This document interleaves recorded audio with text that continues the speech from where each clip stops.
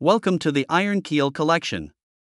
Today's story is called Why All Professionals Need Business Cards. Written by Sean Ellerton on July 18, 2023. Subtitled Ditch the clumsy ceremony of exchanging contact details with a smartphone and use a business card instead. A long time ago, as a kid, I remember frequenting a local steakhouse nearby to where we lived in Colorado Springs. It was called the Trail Dust Steakhouse.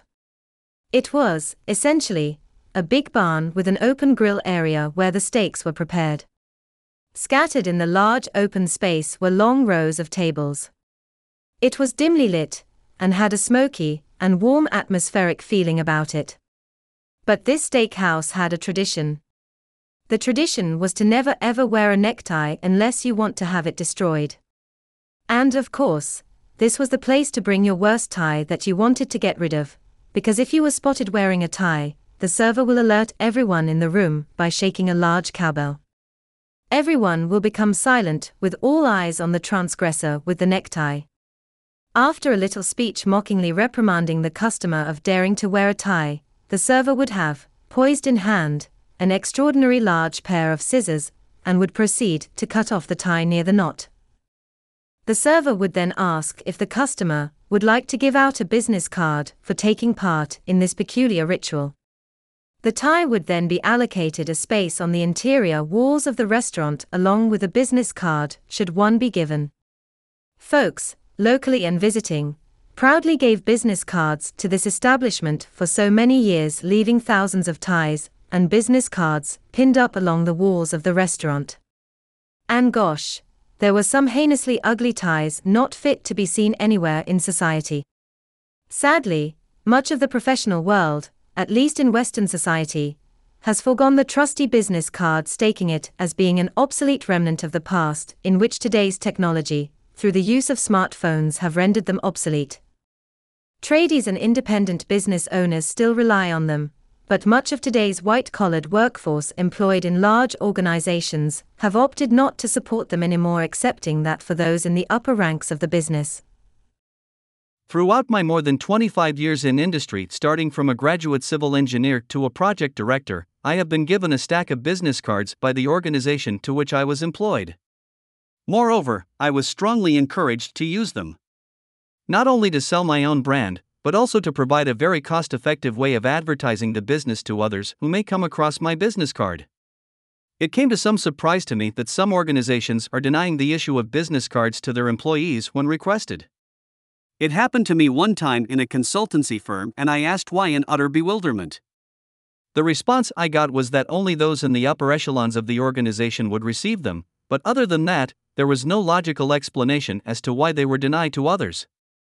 More perplexingly was the fact that the business has been very actively promoting on how to sell oneself to new clients and how to represent the business in a professional manner. And yet, the humble business card was not even considered for discussion.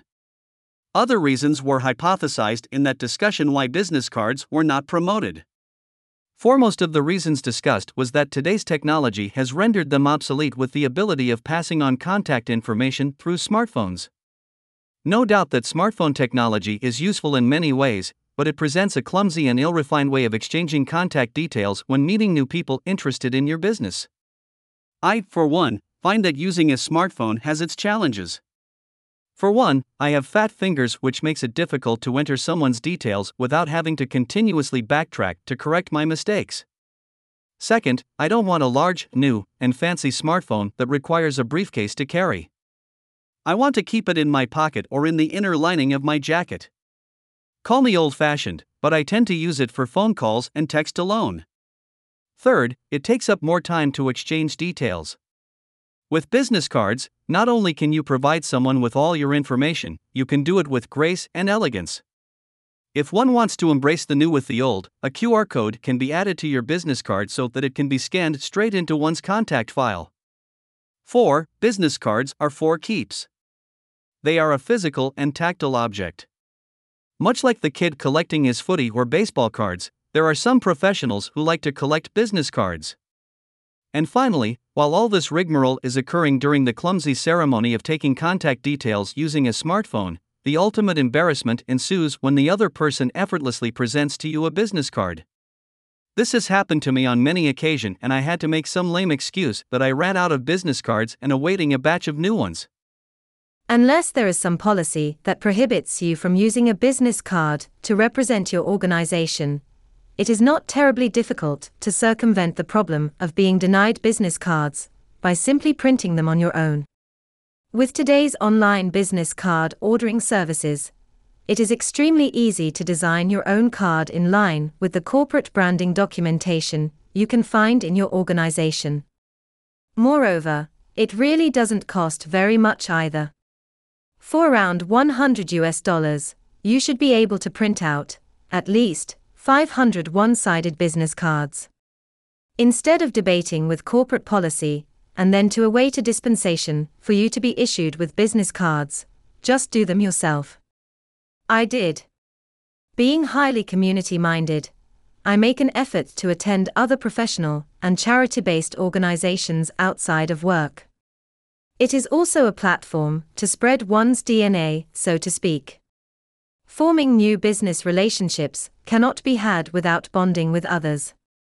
Anyone who has attended a business connections workshop or function will, no doubt, have been encouraged to introduce yourself to others, many of which will be total strangers, and to make a quick pitch of what you do.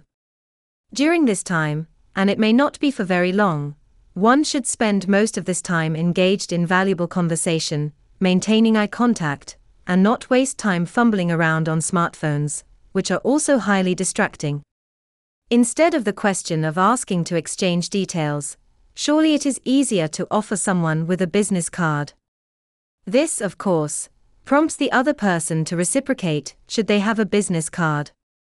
One will find that most, if not all, who attend a business connections function will have business cards. One might be able to get away with it on the odd occasion, but it looks genuinely unprofessional not to be armed with a business card. For those who attend a gathering of professionals, it is highly likely that someone will ask you if you have a business card. Eastern society is somewhat different in my experience, particularly with Asian countries in which the tradition of offering something to someone is likened to almost being ritual-like. In such circumstances, it would be deemed rather coarse, on receipt of a business card, to casually stuff it in the back pocket of your trousers. That business card would, in many cases, be given to you with both hands, and it is expected that those receiving should demonstrate the same degree of deference and respect. That business card would be carefully inserted into your wallet or, if you want to go the whole hog, into a special business card holder. However, I'm not going that far. On the choice of business cards, should you have to make them yourself, think about how it reflects your brand and your business. If it is your own business, keep consistent with your branding design. If you are printing on behalf of your corporation, maintain as much as possible along the branding guidelines which should be available to all employees. On the practical side, I have a personal preference to one-sided printing on matte material, reason being that there is a nice big empty space to write on the back, and being matte, it is pen and pencil friendly. It is a personal thing, but in the white-collar world, two-sided printing is not elegant. Choose a nice feel instead, using a textured paper, for example, a soft woven or laid pattern. Less is more. And keep the background white or near white. In other walks of life, for example, a plumber or an electrician, a glossy and colorful card may be appropriate, as they are perfect candidates for being stuck with magnets on a fridge, easy to see, and near indestructible. Magnetized business cards for trot-eyes are great for refrigerators. Finally, business cards are a cheap and effective way for businesses to promote their brand, intentionally and unintentionally. Intentionally by actively engaging with others professionally and socially, and handing out business cards should the topic of a potential business opportunity could arise. And unintentionally, as described earlier, an example being of discovering that tacked-on business card next to a cut-off necktie on the interior walls of a steakhouse, or those business cards one often discovers in little bowls in the lobbies of motels, especially in the United States. Ultimately, a polished and refined business card is a valuable asset to the professional and to the company to which that professional belongs to. Unless there is strong grounds or some peculiar reason as to the denial of issuing business cards, it is practically a no-brainer in terms of marketing for any organization.